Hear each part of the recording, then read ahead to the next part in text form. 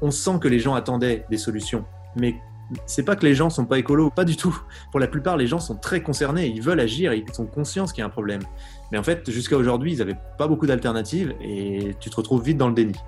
Donc ouais, l'urgence, c'est un énorme moteur, mais l'urgence, c'est cohérent quand c'est pas anxiogène et quand on te met en face des plans d'action.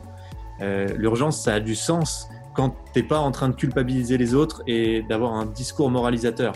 Voilà, donc je pense que c'est aussi la façon de mettre en face de l'urgence une proposition de solution qui sera ce qu'elle sera, mais en tout cas, on va faire de notre mieux.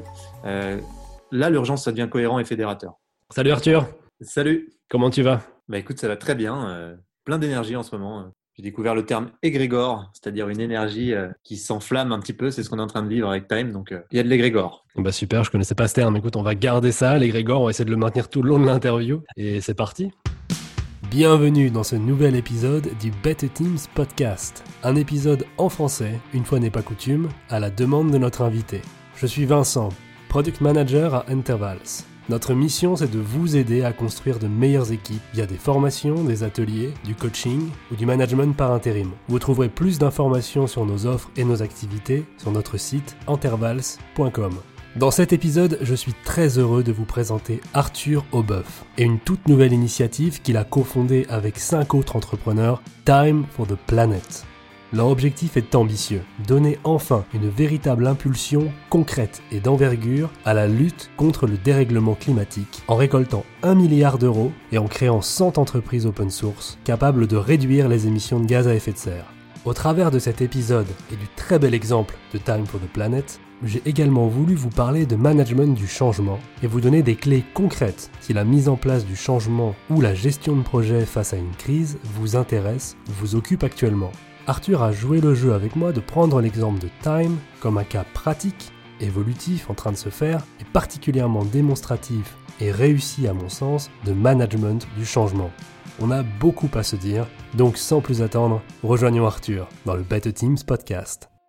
Arthur, je suis très content de t'avoir aujourd'hui dans le podcast. On va parler dans un premier temps de ce qui favorise, permet le changement, et dans un second temps, on parlera de ce qui permet de vaincre la résistance au changement. Et pour aborder la question de ce qui permet, de ce qui favorise le changement, je vais m'appuyer sur un modèle que j'aime bien, le modèle de John Kotter, un professeur de la Harvard Business School mondialement reconnu sur les questions de leadership et de changement, qui s'appuie sur 8 axes, à même, selon son auteur, de permettre la mise en place du changement. Et on va voir que Time for the Planet coche de manière exemplaire tous ces axes. Le tout premier point important pour mettre en place le changement selon John Kotter, c'est de créer ou de valoriser un sentiment d'urgence. Or, l'urgence, c'est un de tes moteurs, c'est un des moteurs de Time for the Planet. Est-ce que tu peux revenir pour nous sur ce que vous voulez faire avec Time et pourquoi, selon toi, il y a urgence? Nous, on est 6 entrepreneurs à l'origine, au tout début de l'histoire de Time. On a monté des boîtes dans différents secteurs. Pour ma part, c'était plutôt le digital, les applications, les communautés. Et en fait, on a commencé à entendre un peu comme tout le monde, à peu près toutes les 30 secondes, qu'on allait tous mourir à cause du réchauffement climatique. On n'est pas des super-héros du climat, on n'est pas des gens très informés à l'origine sur ce sujet. Et quand tu te renseignes, en général, il n'y a pas trop de retour en arrière. On a très vite compris justement le niveau d'urgence absolue, donc d'urgence climatique dans lequel on se trouve depuis maintenant plusieurs dizaines d'années. Et en fait, c'est ce qui nous a poussé à nous dire qu'on allait réorienter notre carrière, ou en tout cas ce qu'on fait au quotidien et la manière qu'on a d'entreprendre vers la lutte contre ce dérèglement climatique. Grosso modo, ce qu'on fait avec Time, c'est que on crée des entreprises qui sont pensées et paramétrées pour lutter contre le dérèglement climatique. Donc, on détecte des innovations scientifiques à impact contre le problème du dérèglement, et on va associer à ces innovations et à ces innovateurs des entrepreneurs qui ont pour rôle de trouver des modèles économiques viables et de transformer ces innovations en entreprises pour qu'elles puissent avoir de l'impact, grossir et transformer nos modes de vie. Et donc Time vient chapeauter cette connexion entre deux mondes qui habituellement se parlent peu ou pas, à savoir les innovateurs et les entrepreneurs, pour structurer tout ça et surtout injecter de l'argent pour maximiser le déploiement de ces entreprises et faire en sorte qu'elles aient l'impact le plus important possible. Et grosso modo, la vision de Time, ça part d'un besoin très fort personnel justement lié à l'urgence qui est comment moi, simple citoyen qui ne suis pas milliardaire, qui ne suis pas président, qui n'ai pas de contact, je peux aujourd'hui participer à la lutte contre le dérèglement climatique. Quels sont mes choix? Et en fait, les deux alternatives qu'on a identifiées, c'est voter différemment. On peut le faire, mais on se rend compte qu'il y a une inertie incroyable. On est souvent déçu, on n'a pas le temps vraiment de voir les résultats parce que les mandats sont courts. Enfin, c'est essentiel, mais ça suffit pas. Et de l'autre côté, il y a les petits gestes du quotidien qui sont très bien aussi et qu'on encourage vivement, mais qui également ne suffisent pas parce que je pense que quand on n'est pas renseigné sur le problème du dérèglement climatique, on ne se rend pas compte de l'immensité de la tâche qu'on a en face de nous. Et justement, c'est pas quelque chose qui est appréhendable par un esprit humain, par un cerveau humain, parce qu'on est trop petit. C'est vraiment très très gros. Et donc nous, on a vu ce problème, on a vu ce besoin, on s'est dit mais comment nous citoyens on pourrait agir? Et c'est là qu'on a trouvé l'idée de Time. On crée un objet dont chaque citoyen peut s'emparer pour à son échelle lutter contre le dérèglement climatique. Et ça, on trouve que c'est fort parce que chacun, à partir d'1 € peut participer à faire changer les choses. Et ça, c'est facile, c'est accessible, c'est dimensionné pour nous. Le sentiment d'urgence est posé, je crois que c'est clair. Tu fais appel à cette urgence et à une certaine impuissance en fait que nous sommes nombreux à ressentir. Et il me semble que tu donnes là aussi la première leçon importante que l'on peut retenir, c'est qu'il faut dimensionner le changement pour ceux qui le reçoivent et leur permettre de le comprendre et d'être actifs. Ça me semble extrêmement important. Et donc face à ça, pour permettre ça, tu crées un grand mouvement. C'est justement le deuxième point selon Kotter, pour permettre le changement, former une coalition puissante. Alors sur quoi repose principalement Time et son succès? Nous, on est un mouvement citoyen. Et ce qui fait, on en est convaincu que Time peut réussir, c'est justement que ça ne repose pas sur nous, les 6 cofondateurs. On est convaincu que la seule chance de succès de Time, et ce qui fait que ça peut devenir énorme, c'est justement que tout le monde peut s'emparer de cet objet, même des gens meilleurs que nous, plus ambitieux que nous, se l'approprier pour le faire grossir et pour aller dans la bonne direction, qui est celle qu'on a fixée de base. Pour nous, c'est ça, vraiment, la clé du succès de Time. C'est qu'on soit un mouvement et que ce mouvement surtout nous dépasse. C'est déjà en train d'arriver. Il y a des gens qui consacrent 20 heures par semaine bénévolement à Time. Tu vois, c'est juste absolument incroyable, quoi. On va revenir sur cette notion de mouvement et sur ce qu'elle implique. Mais d'abord, je veux t'interroger sur les instances qui constituent Time, à savoir donc l'équipe de Keepers, le conseil de surveillance et le comité scientifique que vous avez mis en place, parce qu'il me semble que vous avez là posé les ingrédients d'une véritable démocratie participative. Et ça m'intéresse beaucoup. Donc ma première question, ce serait qu'est-ce qui, selon toi, fait que vous, les cofondateurs, vous faites une bonne équipe? Ouais, alors ça, j'ai mis très longtemps à le comprendre. J'ai eu plein d'équipes. J'ai eu plein d'équipes qui marchaient pas et j'ai mis des années à comprendre comment on avait une vraie équipe. La première brique, c'est qu'on a mis notre ego au service du projet et pas le projet au service de nos égos. C'est vraiment un truc de fou, ça. C'est super important. Quand tout le monde est aligné là-dessus, déjà, ça fonctionne. Alors que s'il y a des conflits d'ego, ça part très mal. Sur un projet comme Time, tu vois, on pourrait. Mais je sens vraiment cette bienveillance de tous les associés. Et d'ailleurs, ça se voit parce que chacun a fait des sacrifices pour faire Time aujourd'hui. On a tous refusé des gros montants, dit non à des voies où on aurait pu être beaucoup plus confort, entre guillemets, ou gagner plus d'argent. Donc déjà, on est vraiment phasé sur l'ADN de ce qu'on fait du projet. Ensuite, il y a le fait qu'on est très complémentaires, je pense, dans nos différentes compétences. Pour aller très vite, mais c'est important quand même de les citer. Tu as Laurent qui est très fort sur tout ce qui est juridique, tout ce qui est comptabilité, tout ce qui est process, c'est hyper important. Lui, on avait vraiment besoin de cette compétence et tu vois, nous, je pense à Mehdi et moi, on déteste ça, on est nuls. Donc si on n'avait pas un Laurent, je sais pas ce que ça serait, mais ça serait pas Time. Mehdi, justement, il est très fort pour aller lever des fonds auprès de gros investisseurs, de gens qui sont vraiment dans les systèmes financiers et lui, il va être capable de parler leur langage, de les comprendre, mais aussi de leur montrer pourquoi eux peuvent comprendre des plus petits investisseurs ou le mouvement justement citoyen. Ensuite, il y a Colline.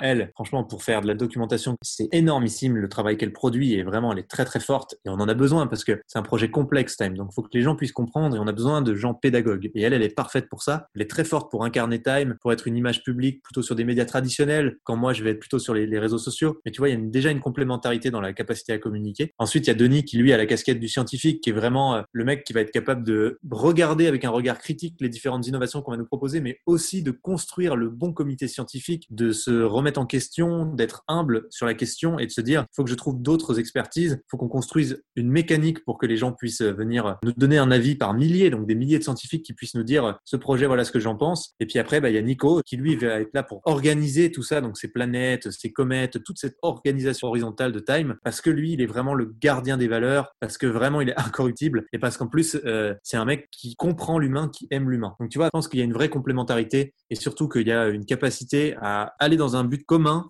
pour des raisons qui sont les mêmes. Ça, c'est vachement important. Par ailleurs, c'est intéressant pour équilibrer les pouvoirs et conserver une logique saine et cohérente au projet. Vous avez aussi mis en place un conseil de surveillance. Est-ce que tu peux nous expliquer un peu ce que c'est, comment il fonctionne et à quoi il sert? Le conseil de surveillance, c'est une entité qui ne comprend pas les cofondateurs, donc on n'en fait pas partie, tous les Seakeepers. C'est des gens qui sont élus par les associés actionnaires, donc par toutes les personnes qui ont rejoint Time aujourd'hui en mettant de l'argent. Et en fait, ils sont élus pour être les garde-fous de ce qui se passe à l'intérieur de Time, c'est-à-dire surtout pour potentiellement mettre des vétos ou bloquer ou conseiller certaines actions ou certaines décisions qui sont prises. Et si tu veux, ils sont là pour contrebalancer nos décisions à nous en tant que keepers, puisque on est une société en commandite par action. Donc en fait, on est les commandités. C'est juste un mot compliqué pour dire qu'on est un peu les cofondateurs. Et donc aujourd'hui, nous, on est regroupés dans une entité qui s'appelle Act for the Planet. Et le fait qu'on soit dans une entité comme ça nous permet d'être contrebalancé par le conseil de surveillance qui peut donner des préconisations ou des avis, émettre des avis, voire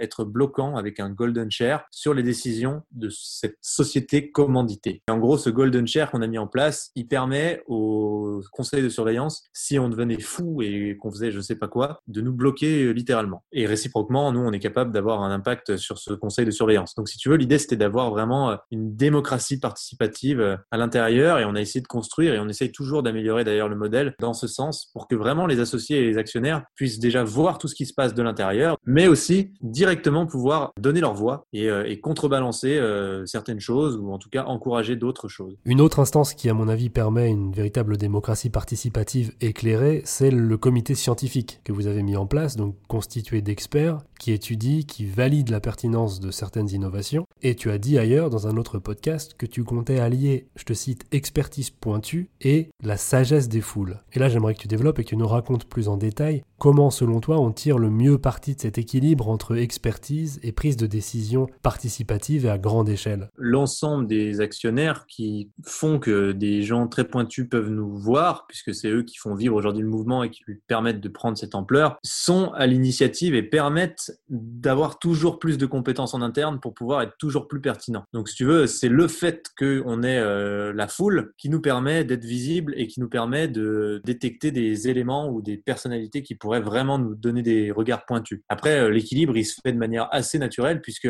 on pense qu'il y a différentes étapes que la foule n'a pas envie de se cogner, à savoir toute cette étape de qualification de chaque projet, comprendre dans les détails pourquoi ce projet il aurait du sens, pourquoi il est vraiment plus efficace que tel ou tel autre. Ça, on pense que la foule, c'est pas ce qui l'intéresse. Elle, ce qu'elle veut, c'est pouvoir en amont donner un premier regard en disant voilà, éthiquement, je pense que ça c'est vachement bien, je pense que ça c'est pas fou. Donc peut-être perdez pas trop de temps à aller vérifier la pertinence de ce projet qui nous semble pas très éthique. Et puis à la toute fin, pouvoir aussi donner son regard quand on a par exemple réussi à préqualifier, présélectionner 6 projets et qu'on dit bah nous aujourd'hui on a les fonds tous ensemble pour investir sur 3. Lesquels seraient selon vous les 3 plus cool? Ceux sur lesquels vous avez envie d'aller, sachant qu'on estime les chances de réussite de celui-là à X, celui-là à X, celui-là à X. Enfin voilà, c'est ça un peu pour nous l'idée. Donc si tu veux, tu as 2 étapes. Tu as l'étape où la foule elle va avoir été conseillée et on lui aura mâché le travail parce que c'est un travail que personne peut faire, hein, nous y compris, enfin toi et moi, tu vois. Enfin, il faut parfois avoir une vraie expertise. Et il y a l'étape de ok, maintenant que vous me donnez un panel de choix qui ont été réfléchis longuement par des experts qui sont là grâce à nous, je vais donner voilà ma voix, mais sans imposer quoi que ce soit. Le troisième axe de John Kotter, c'est créer une vision de l'état futur souhaité. Alors, projetons-nous dans un futur plus ou moins proche. Imaginons que Time a réussi son pari, et je crois qu'il est en bonne voie. C'est quoi la définition du succès pour toi ? Alors là, c'est pour moi, donc je vais parler personnellement et pas au nom des autres associés de Time, mais pour moi, c'est que des centaines de Time for the Planet se créent partout. Parce que ça, pour moi, ça serait l'open source de l'open source et ça serait juste absolument magnifique. Et puis, la deuxième chose, c'est que nous, on a fixé, comme tu le dis, un objectif d'1 milliard d'euros. Ça sert à donner l'ambition, à montrer là où on va, à dire qu'on est sur quelque chose qui doit être très grand parce que le problème est très grand. Donc, il faut mettre des moyens en face, sachant qu'un milliard, c'est une micro-goutte d'eau par rapport à ce dont on a besoin pour résoudre le problème. Et du coup, je serais hyper fier si demain, finalement, Time allait jusqu'à 100 milliards, tu vois, dans 20 ans, parce que le modèle fonctionne et qu'on peut le faire perdurer, nous ou d'autres. Le quatrième point, c'est communiquer la vision. Sur quoi repose, selon toi, la communication de Time et comment vous faites pour être si efficace ? Pour moi, pour créer une communauté, pour que quelque chose s'embrase et qu'il y ait ce fameux égrégore, la règle, c'est pas d'utiliser tel canal ou tel autre canal. C'est pas de dire je suis drôle ou je fais pleurer dans les chaumières. Non, je pense qu'il faut avoir une vision très claire, dire aux gens, voilà, on va tous ensemble utiliser l'entrepreneuriat et le mettre au service de l'urgence climatique. On va ici, c'est-à-dire créer 100 entreprises. Ces entreprises, il faut que ce soit des machines à lutter contre le dérèglement climatique. Et ça, il faut que vous puissiez le relayer, il faut que vous puissiez l'exprimer facilement et qu'on vous donne les moyens de le faire. Ça permet de faire une communauté. Et donc nous, pour l'instant, le premier moyen d'expression qu'on a, c'est notre site où on a une manière d'entrer dans la documentation qui est progressive, qui permet aux gens d'abord de comprendre les grands axes du projet. Et puis, s'ils veulent vraiment comprendre notre stratégie dans les détails, ils ont des documentations où on a passé beaucoup de temps. Il y en a certaines qui font 100 pages. Enfin voilà, on explicite vraiment quelle est notre vision du problème, comment nous, on compte y répondre. Et donc, à côté de ça, on a aussi des petits éléments de communication comme le I joined qu'on a mis sur les réseaux sociaux, qui est juste un moyen d'exprimer que voilà, je fais partie du mouvement avec quelques lignes pour dire voilà pourquoi je fais partie de ce mouvement. Et encore une fois, on s'est basé sur le collectif parce qu'on a pris les témoignages qui pour nous étaient les mieux rédigés et on les a proposés dans un dossier à tous les nouveaux associés avec cette image I joined en leur disant voilà, si vous avez envie de communiquer à votre réseau en quelques lignes très claires pourquoi vous avez rejoint Time et ce qu'est Time, soit vous le rédigez parce que vous avez envie de rédiger, mais si vous vous sentez pas de rédiger le truc ou que vous avez peur d'oublier des éléments, voilà quelques posts qui ont été faits par des associés qui nous semblent très pertinents, donc n'hésitez pas à les reprendre. Et en donnant du contenu aux gens, avec une direction claire, en créant un sentiment d'appartenance et en donnant le bon contenu aux gens pour qu'ils puissent relayer ce message et expliciter ce qui les a convaincus, on crée des communautés vraiment énormes. Là, j'aimerais, si tu veux bien, qu'on creuse un peu la question de la création et de l'animation de communautés actives. Et pour ce faire, on va dire un mot de toi, de ton parcours et de ta place au sein de Time. Donc on va faire une petite pause avec le modèle de Kotter. On est à mi-chemin, on est au point 4 sur 8, donc ça tombe bien. Et on va parler de ton expérience. La première question que j'aimerais te poser, je l'emprunte à mon ami Benjamin Gérard qui anime le super podcast Les Initiants, je vous le recommande chaudement. Et donc j'aimerais te demander, qu'est-ce que des membres de ton équipe ou des gens autour de toi pourraient dire de toi, en termes de qualité, de travail ou de relationnel, qui te ferait plaisir parce que tu penses que ce serait juste, ou que ça sonnerait juste pour toi? Alors ça, c'est vraiment une question dure. Parce qu'à la fois, il faut être humble en répondant et essayer de pas se lancer des fleurs. Et à la fois, il faut que ça soit quand même le plus exact possible. Qu'est-ce que des gens pourraient dire de moi? Écoute, j'espère qu'ils diraient que je suis optimiste. C'est vraiment optimiste à toute épreuve qui me ferait le plus plaisir, je pense. Que j'ai toujours envie de rebondir, même quand c'est très difficile, même après les pires échecs, et que je n'arrêterai pas de croire qu'on peut atteindre nos buts, même si il faut passer par beaucoup de chemins et en expérimenter plein. Alors justement, on a une amie en commun qui se trouve être aussi une des cofondatrices, une des keepers de Time for the Planet. Je veux bien sûr parler de Colline, qui est aussi une super entrepreneur très impressionnante. Et je suis allé lui demander comment elle te décrirait, justement, et ce que tu apportais à l'équipe. Je te propose qu'on l'écoute maintenant, et puis tu pourras réagir après. Alors, comment décrire Arturo, Arthur en quelques mots? Arthur, c'est un fonceur. Il a déjà réussi 1000 projets à son âge. Il est dans l'action tout le temps. Il est extrêmement drôle. Il a toujours 1000 idées à la minute. Il est pétillant et c'est un bonheur parce qu'il est extrêmement bienveillant de bosser avec lui. C'est vraiment gentil, hein. C'est vraiment hyper touchant de voir ça là. Ça me fait super plaisir et il y a tellement à dire aussi sur Colline, mais bon, si je me lance dans l'éloge de Colline, on va pas finir le podcast. Sur la question des communautés, de la création de communautés dont je parlais tout à l'heure, c'est vrai qu'à la base, tu as un gros savoir-faire sur la création de communautés en ligne. Je rappelle, pour parler de ton expérience, si on remonte un peu le temps, on est en 2012, tu es en fac de STAPS, et tu ne caches à personne que tu t'ennuies un petit peu, et tu t'intéresses aux communautés sur Facebook, tu commences à créer des communautés, parfois des communautés qui ont des millions de personnes, tu les transformes en médias, donc tu les digitalises, via des applications de smartphone, des sites internet, tu vas même créer des applications de services, de dating, de jeux et d'événementiel, et donc tu gagnes une solide expérience en création, transformation, animation de communautés. Est-ce que tu peux nous en dire un peu plus, après toutes ces années d'expérience, sur ce qui, selon toi, fait des communautés soudées et actives? On parle aussi beaucoup d'influence, tant chez les influenceurs que dans le management aujourd'hui. Et tu connais bien, notamment, les ressorts de l'influence marketing. Tu as aussi géré la partie européenne du gros réseau social américain Thriller, donc tu sais bien ce que c'est que de générer du trafic et du contenu. Quel regard tu portes là-dessus ? Et quels seraient selon toi les ressorts de ton influence et de l'influence de Time for the Planet aujourd'hui? Je pense que vraiment, les communautés, c'est pas une expertise. Souvent, on me sollicite, on me demande est-ce que tu peux nous donner la clé pour créer une communauté? Il n'y a pas une recette, c'est pas un truc qu'on apprend, je pense, à l'école. Enfin, il y a peut-être quelques tips, mais en fait, je crois que c'est juste de l'humain. C'est juste comprendre les gens, essayer de voir ce que ressentent les gens, en fait, je crois que c'est d'être empathique, savoir faire des communautés et comprendre leurs attentes et ce qui leur fait peur, mais aussi ce qui les motive par rapport rapport à un sujet. Et donc là, par rapport au problème du dérèglement climatique, c'est aussi faire partie de la communauté, tu vois. Si t'es extérieur, je pense que c'est très difficile de monter une communauté parce que tu comprends pas les gens. Alors franchement, je sais pas trop, ce qu'on a fait pour Time, c'est surtout et encore essayer d'avoir justement le bon ton pour qu'ils comprennent que justement on les a compris. Et ça, je pense que c'est ce que je sais faire et ce que j'apporte à Time, c'est aussi leur dire, bah voilà, on est dans un ton qui est pas moralisateur, qui est optimiste, qui est plutôt joyeux pour un sujet qui est très compliqué et qui fait peur et qu'on n'a pas l'habitude d'entendre comme ça. Ça veut pas dire que c'est pas hyper complexe, ça veut pas dire que c'est pas un énorme challenge. Comment tu veux impliquer les gens en leur faisant peur et en leur disant que tout ce qu'ils font c'est mal? Donc après, honnêtement, j'ai pas de hack pour faire cette communauté, si ce n'est que j'essaie de donner un maximum de contenu qui soit joli, qui soit réfléchi et simple pour que les gens puissent justement exprimer ce besoin qu'ils ont et que j'ai dû comprendre et que tout le monde a compris aujourd'hui dans l'équipe en tout cas. Et si tu leur donnes le moyen de l'exprimer facilement, alors tu crées une communauté parce que c'est facile pour eux de prendre la parole et donc de devenir membre de cette communauté. C'est tout le job en fait. Donc tout est dans le contenu en fait.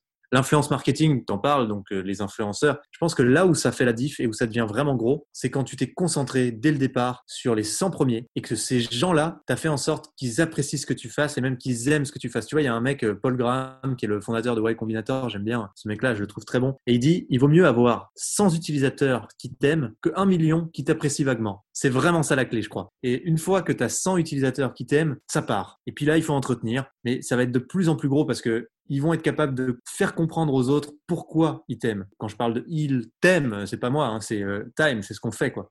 Donc du coup, l'idée, c'est vraiment ça. C'est de se focaliser sur un noyau dur.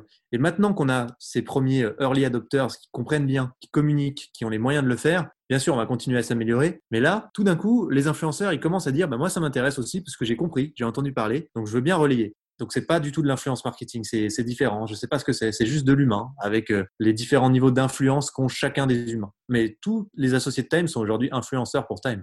Après cette petite digression complémentaire sur la communication, reparlons donc du mouvement, puisque tu en parles, et de Time, et de l'humain derrière Time, avec le point numéro 5. Revenons au modèle de Kotter. Le point numéro 5, c'est inciter à l'action. Et donc là, j'ai envie de te demander ce qui constitue pour toi des moteurs ou des facilitateurs de l'action collective. Qu'est-ce qui fait que les gens veulent et peuvent participer de manière générale à un projet collectif, et en particulier à Time for the Planet? C'est une bonne question. Je pense simplement que c'est déjà très compliqué la vie.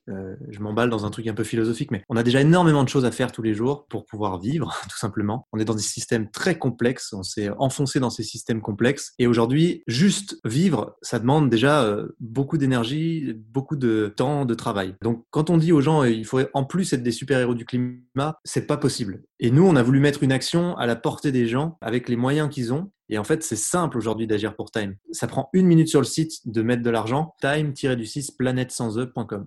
Et ça prend 1 minute de communiquer sur le fait que tu as rejoint. Et voilà. Et t'es parti et t'es en train de changer les choses. Tu parles de mouvement, et je t'ai entendu dire dans un autre podcast, je cite, « On est un mouvement et on se veut un mouvement jusqu'au bout ». Est-ce que tu peux développer là-dessus ? Qu'est-ce qui caractérise un mouvement, selon toi ? Et si je peux pousser un petit peu la question, en quoi est-ce que ça te semble différent d'une équipe, par exemple ? Ce que j'adore déjà avec un mouvement, c'est que le mot veut tout dire. On est dans l'action, on agit. Chacun est d'ailleurs actionnaire dans Time et j'aime bien parce que tout ramène à l'action dans ce projet. C'était d'ailleurs pas forcément pensé comme ça, mais pour moi un mouvement, ça peut commencer avec 2 personnes, ça peut être 7,5 milliards de personnes. C'est vraiment juste l'idée que des gens agissent du mieux qu'ils peuvent avec les moyens qu'ils ont pour une cause commune. Et je pense que ce qui différencie un mouvement de, par exemple, une entreprise, entre guillemets, où on a des collaborateurs traditionnels, c'est que c'est à l'initiative de chacun de faire avancer cette dynamique ou pas. Alors que dans une entreprise peut-être plus traditionnelle, les grosses entreprises en tout cas, chacun vient pour faire le job qu'on lui a confié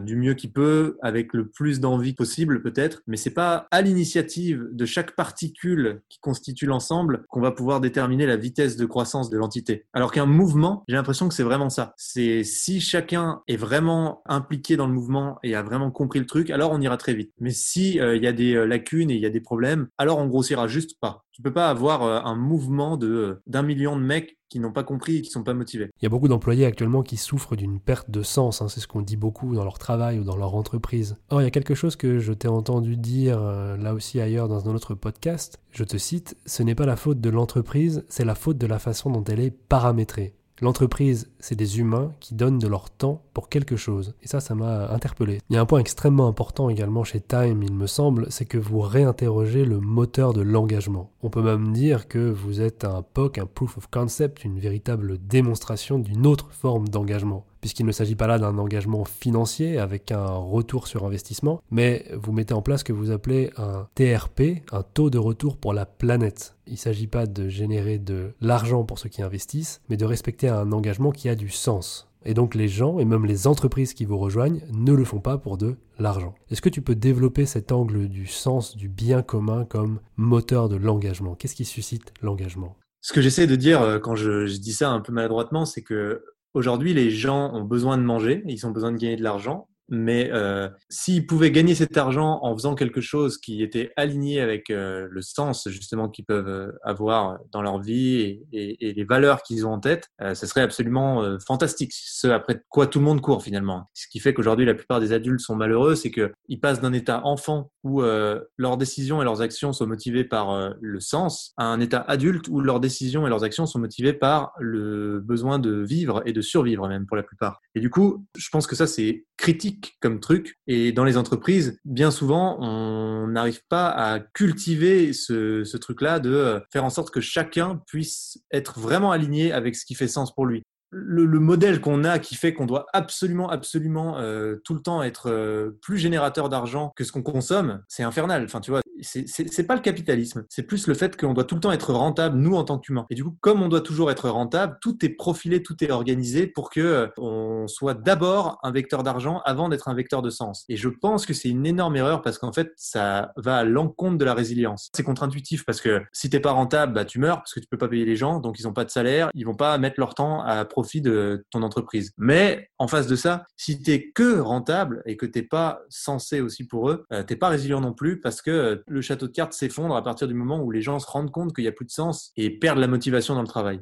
On s'engage bien sûr dans quelque chose dans lequel on croit et quelque chose qui est aligné avec nous, mais on s'engage pas quand c'est trop facile aussi. Enfin, moi, ça c'est quelque chose qui peut être peut-être sujet à débat, mais c'est quelque chose que j'ai vu dans mon expérience des communautés. Quand on donne tout directement dans la bouche des gens, souvent ça les motive pas à faire plus, à aller plus loin. Alors que quand on est face à quelque chose de dur et qui demande de s'impliquer, de réfléchir, de comprendre ce qu'on est en train de faire, et donc Time n'est pas évident à comprendre, il faut y passer du temps, et comme je le disais, il faut mettre de l'argent. On est dans un autre niveau d'implication qui crée un engagement beaucoup plus fort. Moi, je suis convaincu vraiment que si tu fais en sorte que ça soit trop simple, en tout cas que tu essaies de faire en sorte que vraiment ils aient le minimum du minimum à faire, ça peut vraiment biaiser leur capacité d'engagement. Les gens ont envie de faire des choses aussi dans la vie, les gens ont envie de comprendre par eux-mêmes, et les gens ont envie de sentir que c'est leur implication et que ça vient d'eux. Et en fait, je pense que c'est un truc qu'il faut qu'on arrive à garder avec Time, c'est qu'aujourd'hui, on dit aux gens, si vous voulez nous rejoindre, il faut que vous passiez sur notre site, que vous tapiez toute la doc et que vous alliez jusqu'au bout de ce qu'on est en train de faire pour le comprendre avant de décider avec vous-même si c'est quelque chose qui vous convient ou pas. Et tu vois, des fois, tu reçois des pétitions qui, je sais pas de quoi ça parle, tu as juste à cliquer pour signer, on te dit c'est une bonne action. Je pense que ça permet pas aux gens de s'engager parce que derrière, ils reviennent pas sur le truc, ils y pensent plus. Nous, je pense que justement, on les met entre guillemets en difficulté. Alors, c'est quand même une difficulté relative, mais suffisamment pour qu'il y ait cet engagement. Donc là, clairement, si je te suis bien, tu es pour un minimum de friction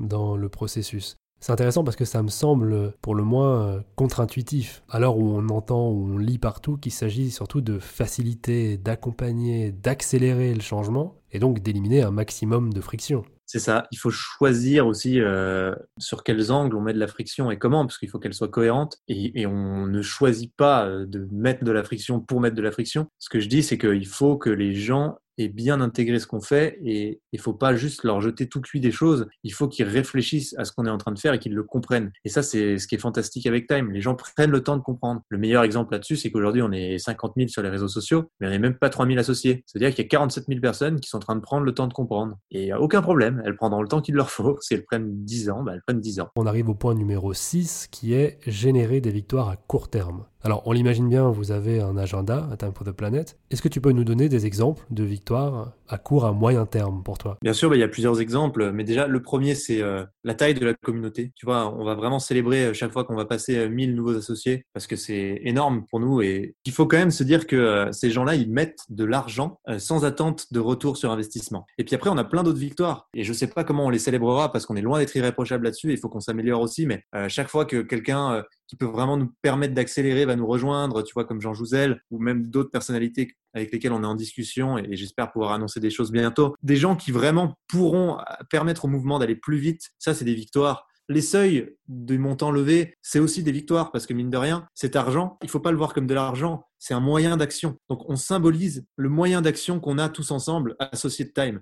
Et après, j'espère qu'on célébrera un maximum de victoires, mais ça, c'est les plus importantes et on essaie de le faire correctement. Le point numéro 7, selon Cotter, c'est consolider les succès pour aller plus loin. Et il me semble que vous êtes maintenant bien avancé dans cette phase. Ça passe par quoi à Time et ça se joue comment ? Aujourd'hui, chaque action et chaque événement dans Time fait ricochet. Et donc, c'est un peu cet effet ricochet qui pourrait venir consolider chaque succès parce que finalement, quand quelqu'un rentre dans Time for the Planet, par exemple Jean-Michel Aulas, et ben tout de suite, il y a des gens de son réseau qui entendent parler de Time for the Planet qui sont peut-être encore plus influents et qui nous rejoignent. Donc, si tu veux, c'est un espèce d'effet de ricochet infini, Time for the Planet depuis le départ. Et le 8e et tout dernier point du modèle de Cotter, c'est ancrer les nouvelles approches dans la culture. Et là, je pense qu'il y aurait beaucoup à dire pour le cas de Time for the Planet, donc je te demande pas d'entrer dans tous les détails, mais simplement, puisque c'est une question qui se pose aussi pour beaucoup d'équipes et beaucoup d'entreprises, comment vous comptez inclure les nouveautés, les innovations rencontrées, les nouveaux processus à mettre en place, en leur laissant toute leur place, sans non plus perdre une certaine identité et des valeurs qui auraient été posées dès le début à Time. Je pense, pour répondre à une première partie de ta question, Nicolas, donc un des cofondateurs, qui est très porté sur le social business de Mohamed Younous et tout ce qui est humain, il a vraiment le rôle aussi de créer l'organisation humaine au sein de Time. Il a imaginé plusieurs modèles depuis le départ parce qu'il faut quand même se dire que tous les jours, mais vraiment tous les jours, on reçoit au moins 10 demandes de gens qui nous disent « bah voilà, j'ai mis un peu d'argent, comment je peux aller plus loin ?» Et souvent, les gens ont des vraies expertises incroyables. Et nous, on savait pas comment structurer ça, c'était hyper difficile parce que c'est des centaines de personnes, je me demande, on a peut-être passé même 1000 personnes depuis le début. Et donc aujourd'hui, ce qu'on a créé, c'est vraiment une organisation horizontale qu'on a appelée l'univers de Time. Cet univers, il est fait de planètes. Ces planètes, c'est des groupes de gens qui partagent une expertise commune. Tu peux avoir une planète photo, une planète juriste, tu peux avoir une planète ambassadeur, parce qu'on a plein de gens qui sont vraiment ambassadeurs et c'est un statut qu'on a créé, entre guillemets, dans cette organisation horizontale. Et dans ces planètes, les gens peuvent, en fonction de leur disponibilité, de leur énergie, initier ce qu'on appelle des comètes. Donc là, pour le coup, c'est des projets, puisqu'ils ont une naissance et ils ont une mort. Et ces projets ont pour but de répondre à un des deux besoins de Time for the Planet, à savoir de la notoriété ou augmenter la collecte de fonds. Et tout est le bienvenu à partir du moment où ça a du sens. Et aujourd'hui, on voit que cette organisation horizontale, elle plaît vraiment aux gens et même que des entreprises qui veulent nous rejoindre vont pouvoir créer leur propre planète pour pouvoir mobiliser un maximum de collaborateurs en interne à rejoindre la dynamique, à participer à la dynamique. Donc, je pense qu'on est en train de trouver une vraie organisation horizontale qui fonctionne et qui peut donner à chacun les moyens de s'impliquer en fonction de ses disponibilités, de son envie, de son énergie ou simplement d'être là dans la planète, spectateur, de regarder comment ça se passe par envie de suivre de l'intérieur, quoi. Donc ça, c'est très intéressant, hein. Ça veut dire que pour avoir cette organisation horizontale et faire que les gens s'impliquent, tu les laisses proposer et faire ce qu'ils veulent, donc du moment qu'ils suivent deux buts, ici en l'occurrence, mais ça pourrait être plus, ça pourrait être moins, ou des objectifs clairement posés. Donc le comment, finalement, le comment faire, ça leur appartient.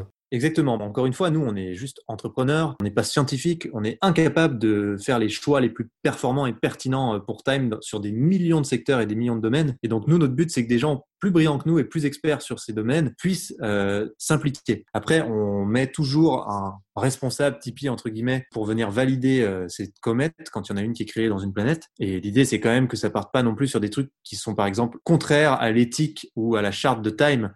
Mais en général, en tout cas pour ce qu'on a vu depuis quelques semaines que c'est en place, les gens ont très bien compris ce qu'on fait. On a donc cheminé ensemble au travers des 8 principes qui, selon John Cotter, permettent une mise en place efficace du changement. Évidemment, c'est pas la vérité absolue, c'est simplement un modèle que je voulais proposer et j'espère que ce modèle vous sera utile à l'exemple de Time, inspirant et éclairant. J'aimerais pour terminer qu'on complète en abordant comment vaincre les 4 pôles de résistance au changement que John Cotter, encore lui, évoque. Ces 4 pôles, ils sont très simples. Le premier, c'est l'intérêt personnel. On ne ressent peut-être pas personnellement un intérêt à changer, voire on peut ressentir un intérêt à prolonger le statu quo, la situation que l'on connaît et dans laquelle on est à l'aise. Le deuxième point, c'est l'inertie. C'est très dur de mettre en place le changement, de bouger, de changer. Le troisième point, c'est quand on analyse différemment une situation. On n'a peut-être pas la même compréhension du problème et ça nous empêche souvent de travailler ensemble. Et le quatrième et dernier point, c'est la mauvaise information ou le malentendu. Pour aborder ces 4 points toujours sous l'angle de Time,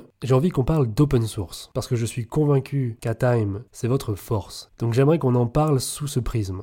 Et donc je vais amorcer chacun des 4 points et je te demanderai, Arthur, de bien vouloir les compléter à chaque fois. Si on s'intéresse d'abord aux résistances que pose l'intérêt personnel, j'ai l'impression que l'open source, ça vous permet de dépasser cela. Je t'ai entendu dire ailleurs que l'open source, ça permettait de maximiser l'intérêt et qu'avec l'open source, on gagnait à tous les coups. Est-ce que tu peux développer ça ? La logique de l'open source avec Time, c'est de dire les entreprises qu'on crée, il faut absolument qu'elles mettent à disposition des autres gratuitement leur business model et leur innovation. Parce qu'on le sait, c'est très difficile de réussir dans une entreprise. Il y a 1 million de raisons qui font qu'on peut échouer. Par contre, quand on fonctionne en open source, on peut gagner à tous les coups effectivement parce que tout le monde peut s'emparer de cette technologie, de ce business model, le dupliquer et l'améliorer. Et en fait, c'est là que c'est très important parce que cette R&D, cette recherche sur une innovation, elle est démultipliée dès lors qu'il y a plein d'acteurs. Donc nous, on est convaincus que c'est hyper important de partager et qu'aujourd'hui, pour aller très très vite, parce qu'il y a besoin d'aller quand même très très vite, il faut que cette R&D, elle soit accélérée au maximum. On ne voit pas d'autre solution que le partage pour faire une R&D mondiale extrêmement rapide sur les enjeux du dérèglement climatique. Par exemple, quand on va te parler de l'électrique ou des véhicules hybrides, tout ça, ce que je vois, c'est qu'aujourd'hui, il y a 6% du PIB mondial qui est alloué à la R&D autour des énergies fossiles. Si on n'a pas l'usage en face pour l'électrique, je ne vois pas du tout comment on va se mettre à allouer de tels montants pour avancer. Donc je suis assez convaincu que le partage et le fait de se mettre en open source, ça permet aussi de hacker ce biais de moyens à disposition pour faire de la R&D sur de nouvelles choses, de nouvelles innovations, de nouveaux moyens. L'open source me semble également extrêmement puissant pour vaincre l'inertie. Et quand on parle d'inertie, je pense qu'il ne faut pas mettre de côté non plus la peur de l'échec. C'est qu'avant même d'entreprendre, on peut avoir peur de simplement échouer. Et donc, on ne commence jamais. À ce sujet, je te cite, tu dis que vous ne voulez pas tant créer des entreprises que créer des marchés. Et cet aspect de l'open source me semble intéressant pour vaincre l'inertie. Est-ce que tu peux développer ça ? Quand je dis qu'on crée des marchés et pas des entreprises, l'idée c'est de dire, demain, si par exemple, il y a un marché sur une alternative au ciment, ça peut être très disparate. Je m'explique. Une des innovations qui nous avait bien plu, c'était un géopolymère qui permet d'agglomérer n'importe quelle matrice. Donc en gros, c'est une colle qui permet de faire des matériaux de construction avec des matières locales. Et en fait, quand on crée un marché avec une innovation comme ça, on n'est plus obligé de s'en remettre aux mêmes matériaux et notamment le sable aujourd'hui qui est d'ailleurs extrêmement limité. La plupart des gens ne se rendent pas compte, mais le sable, il y a une crise mondiale sur le sable. On en est à siphonner les fonds des océans pour trouver du sable. Enfin, renseignez-vous si ça vous intéresse, c'est assez ouf. Et en fait, ce genre d'innovation qui permettent de créer un marché, elle respecte aussi la disparité du monde dans lequel on vit. C'est-à-dire que des matériaux, il y en a des centaines. Il y a des terres qui ont des composantes totalement différentes d'un bout à l'autre du globe. Des fois, c'est pas des terres, c'est des sables. Des fois, c'est des argiles.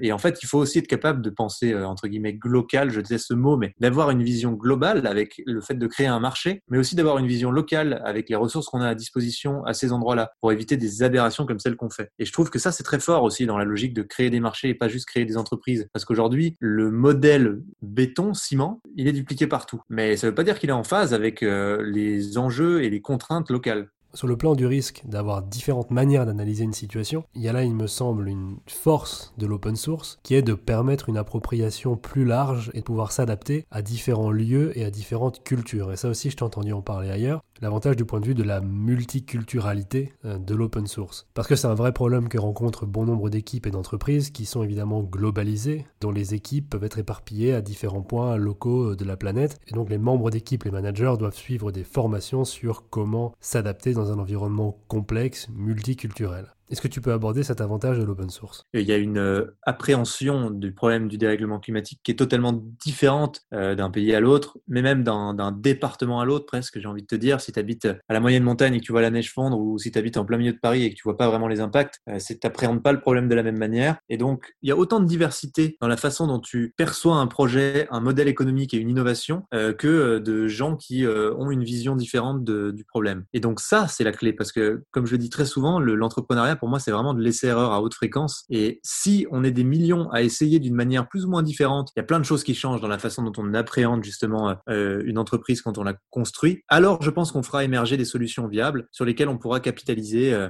dans le futur. Et c'est aussi pour ça que je pense que la standardisation est très mauvaise. Le fait de cloner des choses bêtement, je pense que ça marche jamais parce que tout est différent. Les cultures sont différentes, mais les lieux sont différents, les façons de fonctionner, les façons de penser. On peut pas du tout aller à l'encontre de ça. Et Dieu merci d'ailleurs que c'est comme ça serait horrible sinon. Le dernier point, la dernière résistance au changement, qui est le malentendu ou la mauvaise information, là aussi il me semble que l'open source a un rôle à jouer. Je t'ai entendu en parler comme un moyen de mettre en place une utopie partagée, un moyen de mettre en place une intelligence collective et de développer ce qui manque souvent cruellement dans la mise en place du changement, un récit commun et partagé. Tout commence par une histoire, hein.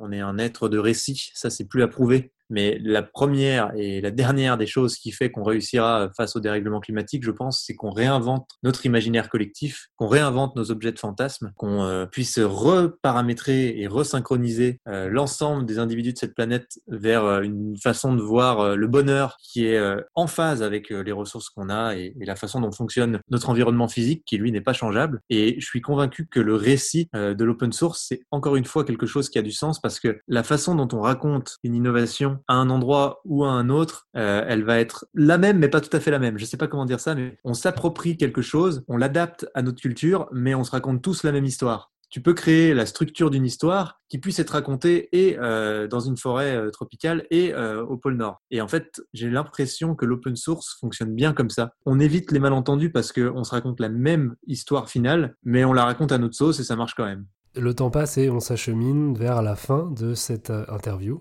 J'ai 2 dernières questions à te poser. La première, est-ce qu'il y a une question qu'on ne te pose pas, qu'on ne t'a jamais posée, et à laquelle tu aimerais répondre? Il y en a une qui est, est-ce que tu penses que vraiment l'histoire avec un grand H est en train de se jouer maintenant? Et ça peut paraître grandiloquent, mais j'ai envie de répondre à ça parce que je suis absolument persuadé que là, maintenant, l'histoire de l'humanité, de la société humaine, de la civilisation humaine est en train de se jouer et j'en avais pas pris conscience avant. Et depuis que j'en ai pris conscience, je trouve que c'est vachement excitant ce qui se passe. Oui, il y a du danger, il y a du risque, mais c'est aussi un truc absolument incroyable et on a la chance folle et inouïe de faire partie de cette génération qui est à un moment qu'aucune génération n'a vu et que peut-être aucune autre ne reverra. Et ça, je trouve ça complètement dingue et j'aimerais que les gens qui sont un peu réticents réfléchissent à la question avec cet angle-là, parce que ça change tout.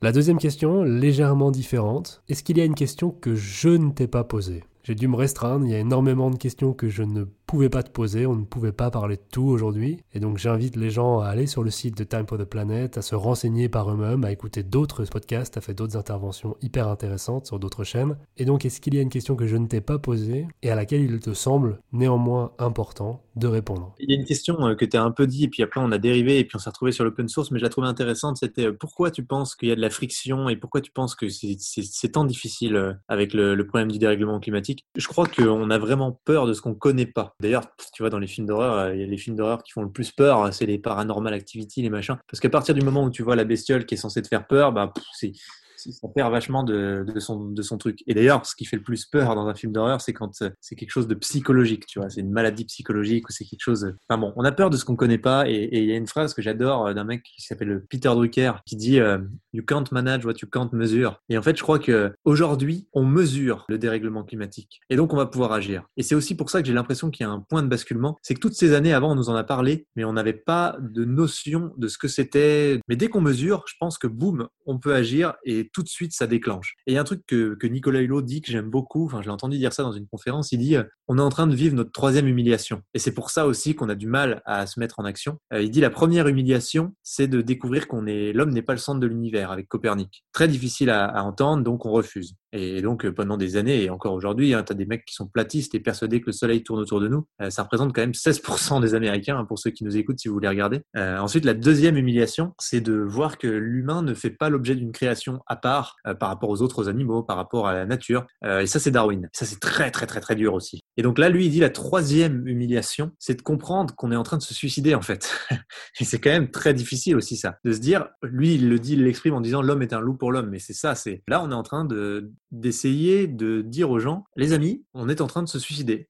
Il faudrait qu'on réfléchisse autrement parce que personne n'a envie de mourir ici. Et c'est vrai que ça paraît un peu débile et on n'a pas envie d'entendre ça. Donc voilà, c'est une question qui m'aurait plu parce que je trouve qu'elle est vraiment importante. On est à un point où on est en train de comprendre ce qui se passe, on est en train de comprendre ce qu'on fait, on est en train de le mesurer. Et pour moi, c'est une très bonne nouvelle. Ça y est, on voit le monstre du film d'horreur. Et donc tout de suite, on se dit, en fait, on peut peut-être le défoncer et lui mettre une grande claque dans la nuque et il va tomber par terre KO. C'est faisable. Arthur, je te remercie. Je vais te libérer maintenant, mais merci beaucoup d'avoir participé au podcast. Merci à toi, c'était très sympa et j'étais ravi de pouvoir échanger. Merci pour votre écoute. Si vous avez aimé cet épisode, n'hésitez pas à laisser au podcast 5 étoiles et un commentaire sur Apple Podcast. Ça nous aiderait beaucoup. Avant de vous quitter, j'ai une question pour vous. Qui devrions-nous interviewer ensuite ? Manager professionnel des ressources humaines, coach sportif, CEO, directeur, qui vous inspire particulièrement dans sa gestion d'équipe ? N'hésitez pas à nous écrire directement sur LinkedIn et nous mettre en relation. Merci encore et rendez-vous au prochain épisode du Better Teams Podcast.